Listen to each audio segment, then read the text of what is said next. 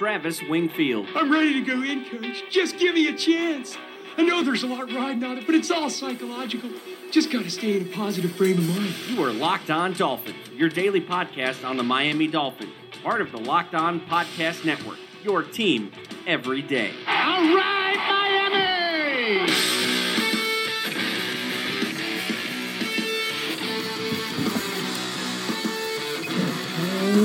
What's up, Dolphins? Welcome into the Wednesday, December the 13th edition of the Locked On Dolphins podcast. I am your host, Travis Wingfield, and I am here to bring you your daily dose of Miami Dolphins football. And on today's show, I talk with two of my favorite podcasters who just so happen to be fans of the team the Dolphins play this week, the Buffalo Bills. With the Rock Pal Report, Drew and Chris join the podcast, or I joined their podcast, I should say.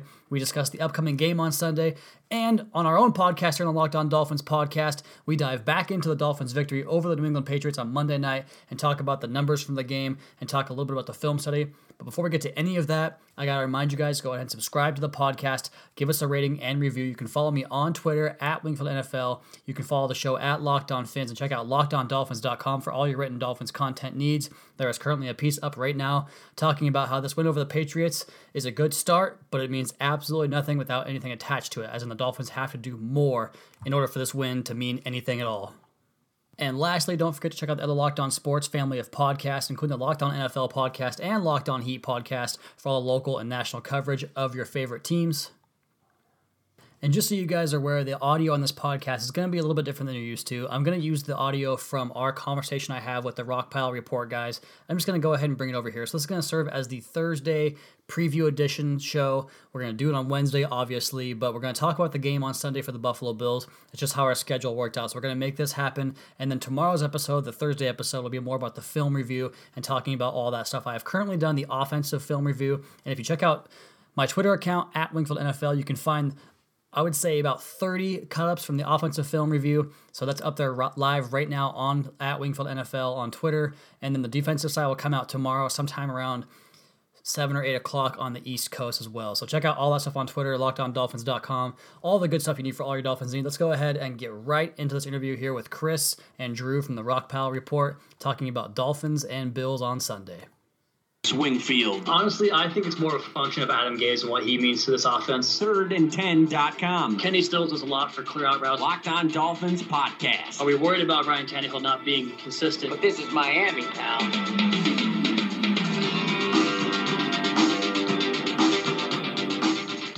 Folks, we have Travis Wingfield in the house with us tonight to discuss the Miami Dolphins. Travis, how you doing tonight? I'm doing quite fantastic, riding the highs off that big victory on Monday night over the New England Patriots. How you doing yourself, Drew and Chris? Oh, I was doing well until I watched that football game. I actually fell asleep for a part of the third quarter when things were close, and then I woke up and saw you guys had 27 points. I was like, what the fuck happened? What did I miss? Oh, how is this? Is this real life? Am I dreaming? Oh, folks, for those of you who don't know, new to the show, Travis Wingfield. Travis, you live on the West Coast, but you're a fan of the Miami Dolphins. You've been a longtime writer about them. You currently work for FanRag Sports, and you do the Locked On Dolphins podcast, correct? That's all correct. All right, so where can folks find your work at either one of those outlets? Yeah, just go to LockedOnDolphins.com for anything Dolphins related. The same thing with the podcasts on Apple Podcasts as well. And then on Twitter, at Wingfield NFL is where all the GIFs and takes and live tweeting and all that good stuff that I do game days and throughout the course of the week. So, guys, he is one of our if we're going to talk Dolphins with anybody, we talk it with Travis because he just seems to really know what he's talking about. The one thing that I don't like about Travis is the fact that I got to ask, Travis, two questions. One, are you going to wear that Jay Ajayi jersey of yours? That's been shelved. That's been shelved forever. It's been shelved forever. I was going to say, it wasn't very flattering. The second question is, are you finally lifting weights at the gym? I get those little 5-pound weights that the old ladies use. I've been using those a little bit just to get my pump on a little bit because I know you guys have been asking for it. Guys, I've been busting Travis's chops for forever. Travis is a very fit dude. He plays shortstop in softball. But I make fun of him because I say he has the physique of a women's volleyball player. So Travis, now that we've got you on the show for the first time this season, I've got a few questions. And I guess it's the season review Q&A. And I guess I wrote these questions before you guys dominated the Patriots, so forgive me. Jesus Christ. I mean, the Dolphins, they came into the season with plans of building off last season's playoff berth. But that kind of failed to materialize over the early part of the season. Now, obviously, there's a lot of factors that go into that. I just want to ask about a few of them. First and foremost, of all of the injuries besides the one to Tannehill, which of your team's ailments do you think has impacted your performance the most? I'd probably say the rookie that got hurt on the very first punt of the very first drive of the very first preseason game back in August, Raekwon McMillan. He was supposed to kind of come in and stabilize the defense from a run defense perspective, or from a run defense standpoint, I should say. And they played very well in the beginning of the season, but then they lose him. Lawrence Timmons has a little bit of a, early season adventure in Los Angeles down there. And then they're trying to fill Ray Maluga's role, who had a couple of good games as a run stuffer, but McMillan was supposed to be this 2-down run stopper, and I think he's doing a little bit more than that in terms of a guy that can cover and do things at linebacker spot, and that's been a big weakness for the Dolphins this year and in many years before this as linebacker. And Kiko Alonso, as you guys know, is not that good of a football player, and I think that McMillan probably would have eaten into his snaps as the season went on here if he was healthy. But so losing him was a big one, and obviously you mentioned Tannehill. I won't go into that because you guys know how I feel about that one. Travis, where can I find some cocaine? Not in the Dolphins facility anymore. You used to be able to. You used to be able to. I love the fact, you know what? I love the fact that happened in a franchise that's not Buffalo, because we really couldn't sustain any more nonsense. We literally had no more room for nonsense. So to hear that it happened in Miami, I'm like, this is something straight out of Miami Vice. Crockett and Tubbs should have been there to lock that guy up. Now, much like the Patriots trade of Jimmy Garoppolo, the Dolphins made headlines by trading away standout running back Jay Ajayi to the Eagles for a 4th-round draft pick. I want to know, what was your personal reaction to that? I was upset at first because obviously coming into the year, he has these basically 3 games where he runs for 200 yards, 2 against you guys, that he basically won on mostly his own accord. I mean, I thought Tannehill played well in the first Buffalo game and also the Pittsburgh game, but then obviously the game with Matt Moore late in the year, he helped win that game. But I think they really rode that running style, and it just the way he kind of ran through tacklers and kind of invigorated the offense was fun to watch. So I was upset because I lost one of my favorite players. But then the reports start coming out about his attitude, what kind of guy he is, and even I talked about this with you guys before the show, how I had an interview with Joe Shad, and he talked about how Jay Ajayi was just not a very nice guy, and telling the coach to go F himself and all this stuff that just adds up to a guy that just doesn't belong there. And now you see Kenyon Drake emerging as the player that he's become the last couple of weeks, and there's much more ingenuity in the offense. There's a lot more creativity with the schemes and the formations and the running sets, and there's a whole bunch more creativity in the running game. So I've come around to thinking that this trade was really a win for both teams because the Dolphins are getting more production and the Eagles got themselves a good player too. So I'm okay now, but at first not thrilled. Now, you're not telling me anything I don't know. I've watched Kenyon Drake's entire career. At Alabama, he was one of the most electric running backs, and he was the greatest change of pace back. Him and TJ Yeldon in the backfield were 2 very different backs, but they put defenses on their toes. They were incredible together. And so to see him replicating that in the NFL is just kind of I don't know, in my mind it boosts what Alabama does with their running backs. It's like, look at Trent Richardson. Look at Mark Ingram. I shouldn't say look at Eddie Lacy. I mean, he's fat. He's literally eating his way out of the NFL. But ultimately, he was a productive back, and I was jealous when you guys got him, and even more so now that you're actually utilizing him to the fullest of his potential. So, moving on, the team has been, for the Dolphins, extremely inconsistent this season. 1 week, you win. You come back in monstrous fashion against the Jets. And the next week, you get shut out and look like a rowboat with one oar. Fans fell in love with Adam Gase last season for turning around the focus and mentality of the players, quote unquote.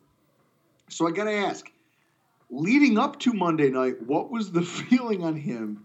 And now what is it after the fact? The feeling for myself and the fan base could not be more different, I think. I think there was a lot of fans. I mean, you go off Twitter, that's not a really good example, but that's where I get a lot of my fan reactions from. So that's what I'm going off of here. On Twitter, people were there was a lot of folks saying, like, oh, he's a one and done. He's a 1 year wonder. He doesn't know what he's doing. He's all these mistakes. And he has had some mistakes this year. I think he's, eaten a bit of humble pie in the sense of that he's not this all-knowing genius that is just impervious to failure.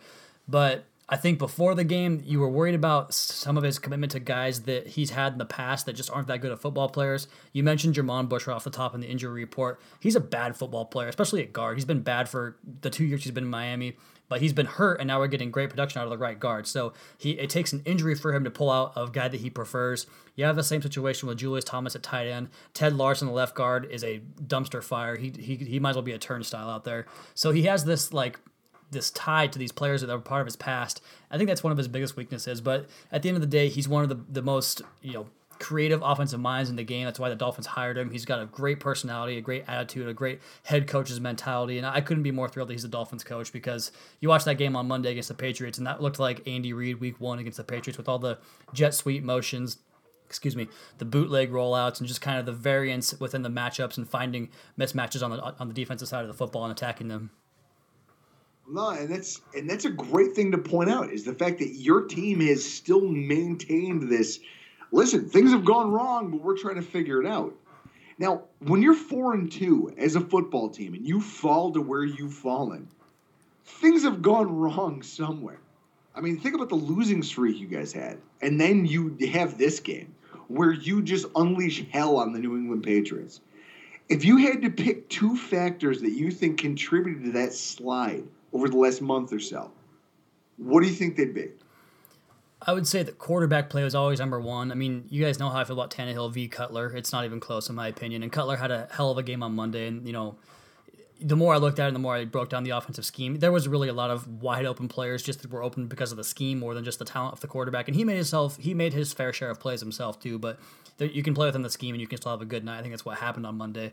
But over that course of those games, Matt Moore played terribly in his 2 starts against the Patriots and Ravens. Jay Cutler had a game against the Buccaneers where he had 3 picks in almost the first quarter, and he was just trying to throw balls to the red jerseys at that point. And that's a game that the Dolphins would have won if they had, I don't know, Chris Kruger playing quarterback for the Miami Dolphins. I got a hell of an arm, I'll tell you that. Yeah, babe.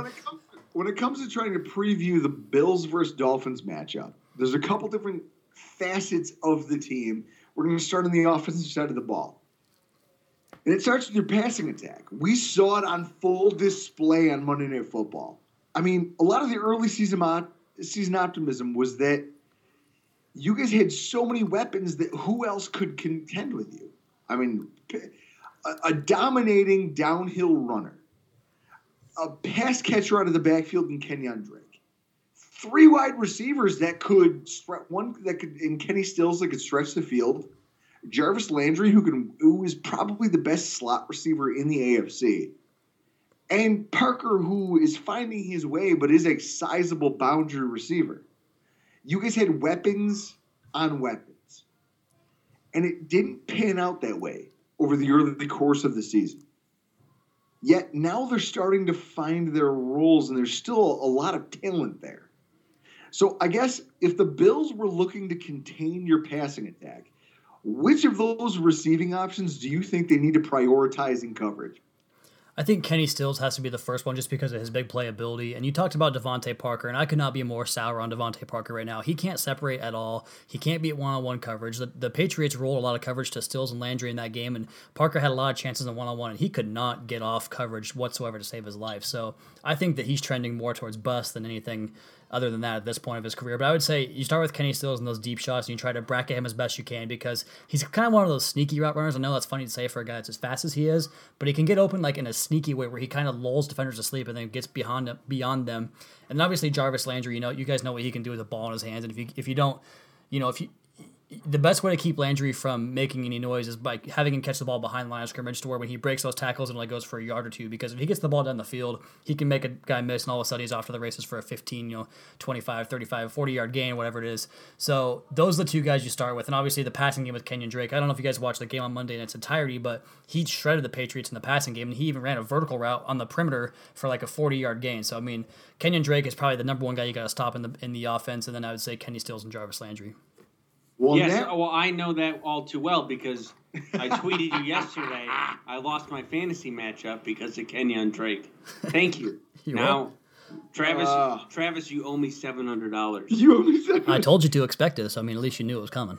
He warned you. He warned you that you were going to rue the day that you went up against Kenyon Drake. And guess what? Alabama. Roll Tide! I'll take that one. I'll get behind that.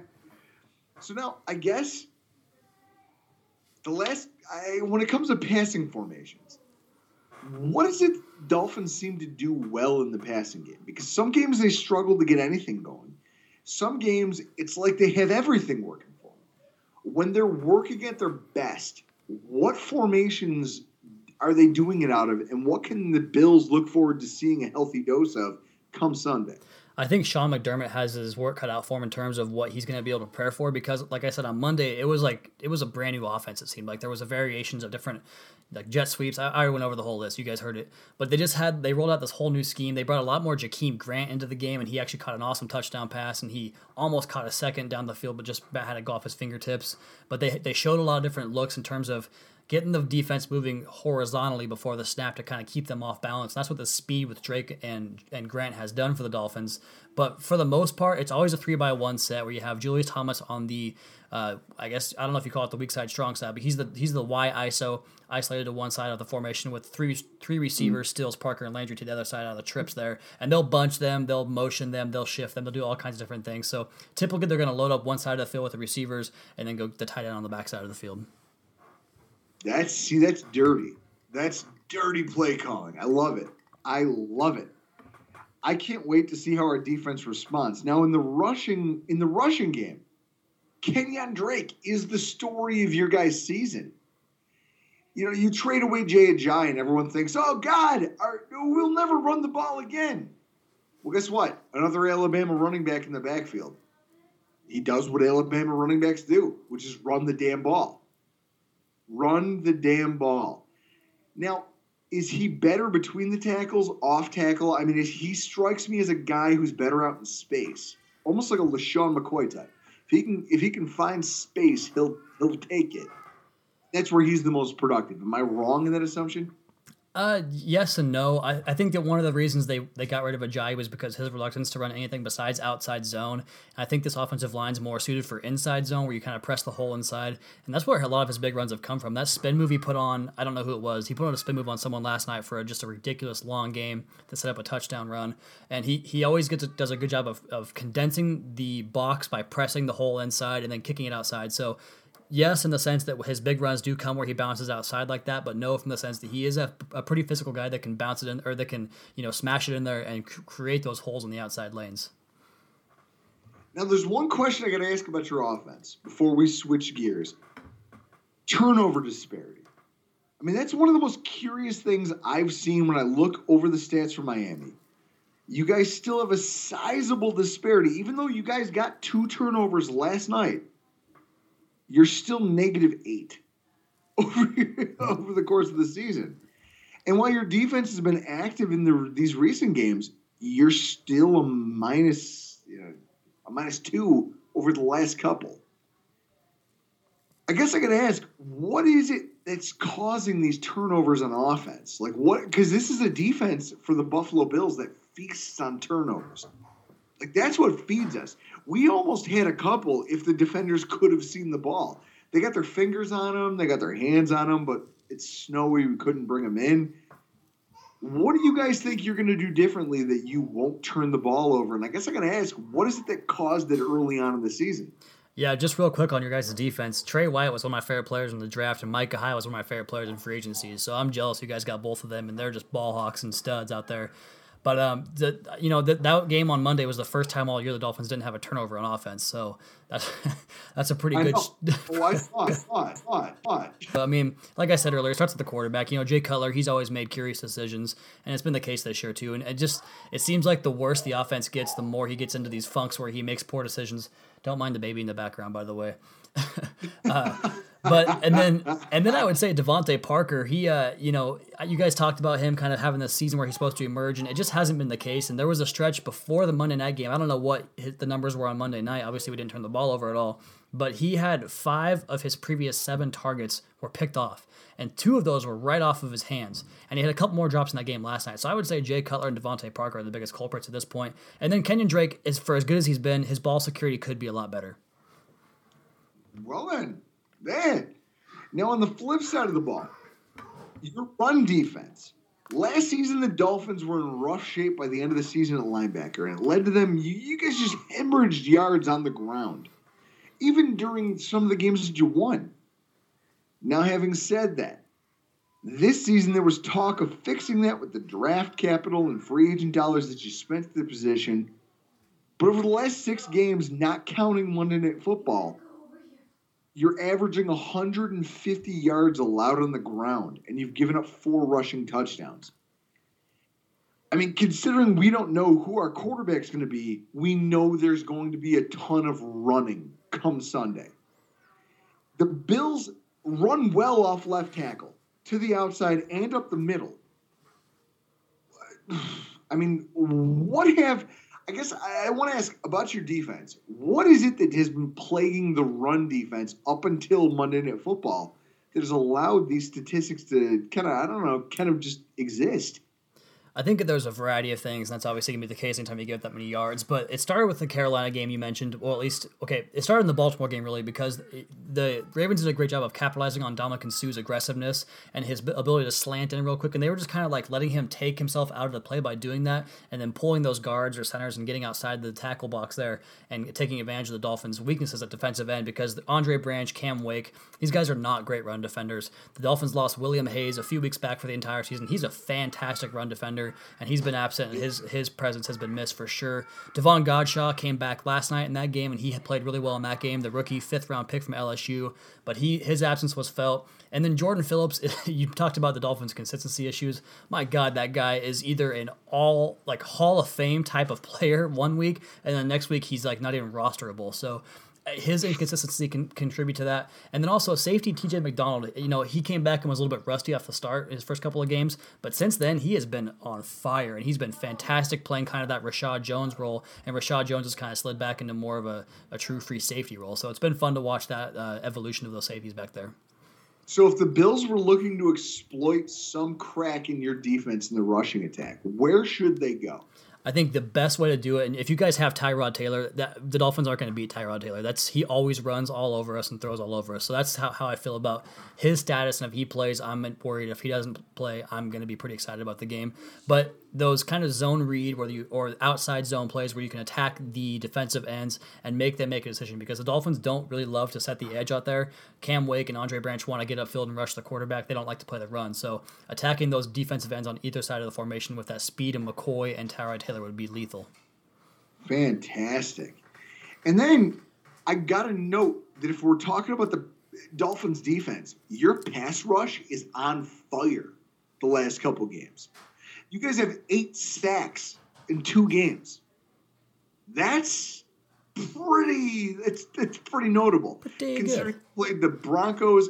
Yeah, you played the Broncos, but you also played the Patriots. What I'll say is where is your pass rush coming from? And what are the things that we really need to look for as Bills fans when it comes to going into this game and kind of worrying about our offensive line? I don't know if I can predict it for you guys, because at the start of the year, you were getting a lot of one-on-one wins between Cam Wake and Ndamukong Suh. Charles Harris has done a good job getting pressures. They just haven't resulted in sacks yet. But they were doing a good job just winning one-on-ones. But in the game last night against the Patriots, we all know that Tom Brady struggles with pressure right up his face. So the Dolphins did a great job of disguising a bunch of A-gap blitzes, whether it was cross-dog blitzes or showing a guy and backing out and having the defensive ends drop out and sending the pressure up the middle. So a lot of different looks from Matt Burke's defense. It was nice to see the defensive coordinator kind of have more of a change-up in his game plan this week, opposed to just kind of going by the same old motion and running these zone coverages rather than the press man they played. So I think press man on the outside has been the change the last 2 weeks. They've played a lot of bump and run up in that against the Patriots as well as the Broncos. In the past, it was soft zone, so that's kind of helped the pass rush have a little more time to get home. So I'd say the cornerback play and more creative blitzes. Really? Wow. All right. Well, guys, we've come to the prediction portion of the podcast. Now, I'm going to start with you, our guest, Travis. What is your prediction for the final score on Sunday? I got to ask you first. Do you guys? We're doing this on Tuesday night, so I know the injury reports aren't really, up to date. There's no report out. So like I said, it comes down to Tyrod Taylor, if you ask me. And if he plays and it's not 100% healthy, where he can't move around, I think Miami wins by 7 or 10. If he is healthy and plays, I would say it's the complete opposite. So I would say like a 27-17 game, based on a healthy Tyrod Taylor or not, depends on who wins. Wow. See, now I personally said that I preferred the way Nathan Peterman played last week because he threw the ball accurately. He didn't get flustered in the pocket. He hung in when things were tough. I don't know. I think that the Bills – Chris, what's your prediction? Give it to me. Okay, my prediction. I see your face. I talked about it earlier. Nathan Peterman's not playing. He's got a concussion. He's not playing. I put a Seagrams on that, and you said no to that. And it comes down to either Tyrod or Joe Webb. I honestly think it's going to be Joe Webb that plays. So I think Miami will win the game and What's your prediction for the score? I'm going to say I'd say 13-10 Miami, and 13-10. Yeah, I think you don't know what the weather's going to do. I love how. Can I point out that he said Joe Webb is terrible, but then he calls it 13-10. Yeah, he's going to get us one touchdown by turning around and handing it to Shady. Okay, but yet somehow the Dolphins aren't going to score more than 13. No.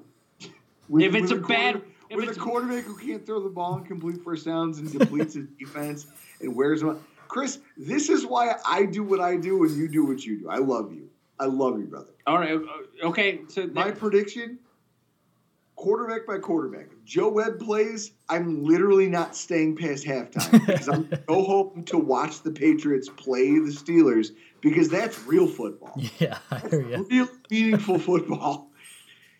If Nathan Peterman starts, I honestly believe that they have an ability to hang with you guys. If Tyrod Taylor, and to your point, if Tyrod Taylor is healthy, now this is what I said earlier in the podcast, when he's healthy, he's great. And when he has that lateral and, he has his agility about him, he has the ability to make big plays.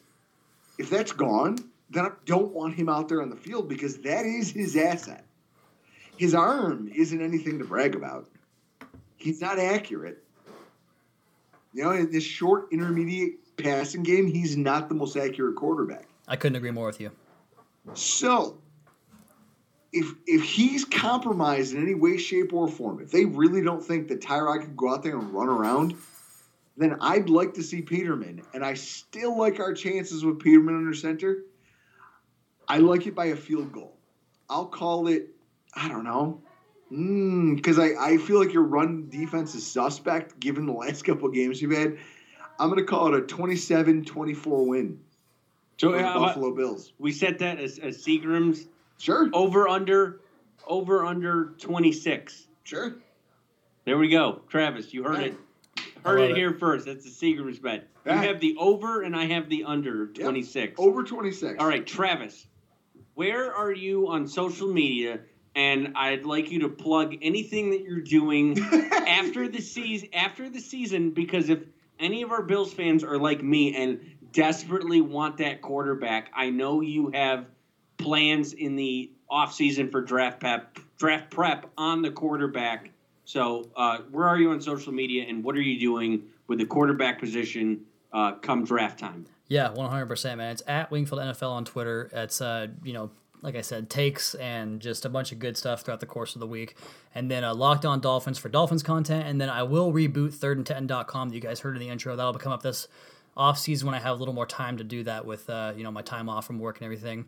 So I check that out for all the college stuff, and I'll get into the quarterbacks. And I love looking at, Baker Mayfield, Lamar Jackson, Josh Rosen. You don't got to hear the names. So I'll go into those guys in detail. And then, just Locked On Dolphins and at Wingfield NFL. Fantastic. Thanks for joining us tonight. Hey, thanks a lot, guys. I'm going to plug the show on mine here on my side, and then we'll tweet it out and get some views. All right, and back here with just Travis Wingfield on the Locked On Dolphins podcast. That was my interview with Chris and Drew of the Rockpile Report. Those guys are awesome. Follow them on Twitter at Rockpile Report. A very good podcast on the Buffalo Bills, and just some good tweets from them as well too. So, and go ahead and feel free to talk some crap to them on Twitter. They like that quite a bit as well. So I'm gonna go ahead and scratch the stat review from the game on Monday. We'll get to that tomorrow's episode. We'll talk about the film review from offense and defense, the stats. We'll kind of do a deep dive into the game from Monday, because this one ran a little bit long. I don't really have time to continue to go on here on the show. So this is the Locked On Dolphins podcast.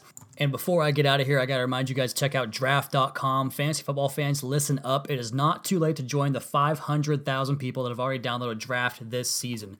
You get to play in real live snake draft, but you're done in under 5 minutes, and it lasts for just 1 week. You can join right now for week 15, and the best part is you play for cold hard cash. All new players get a free entry into Real Money Draft when you make your first deposit, but you have to use the promo code LONFL. That's right, play a real money game for free just by using the promo code LONFL for Locked On NFL.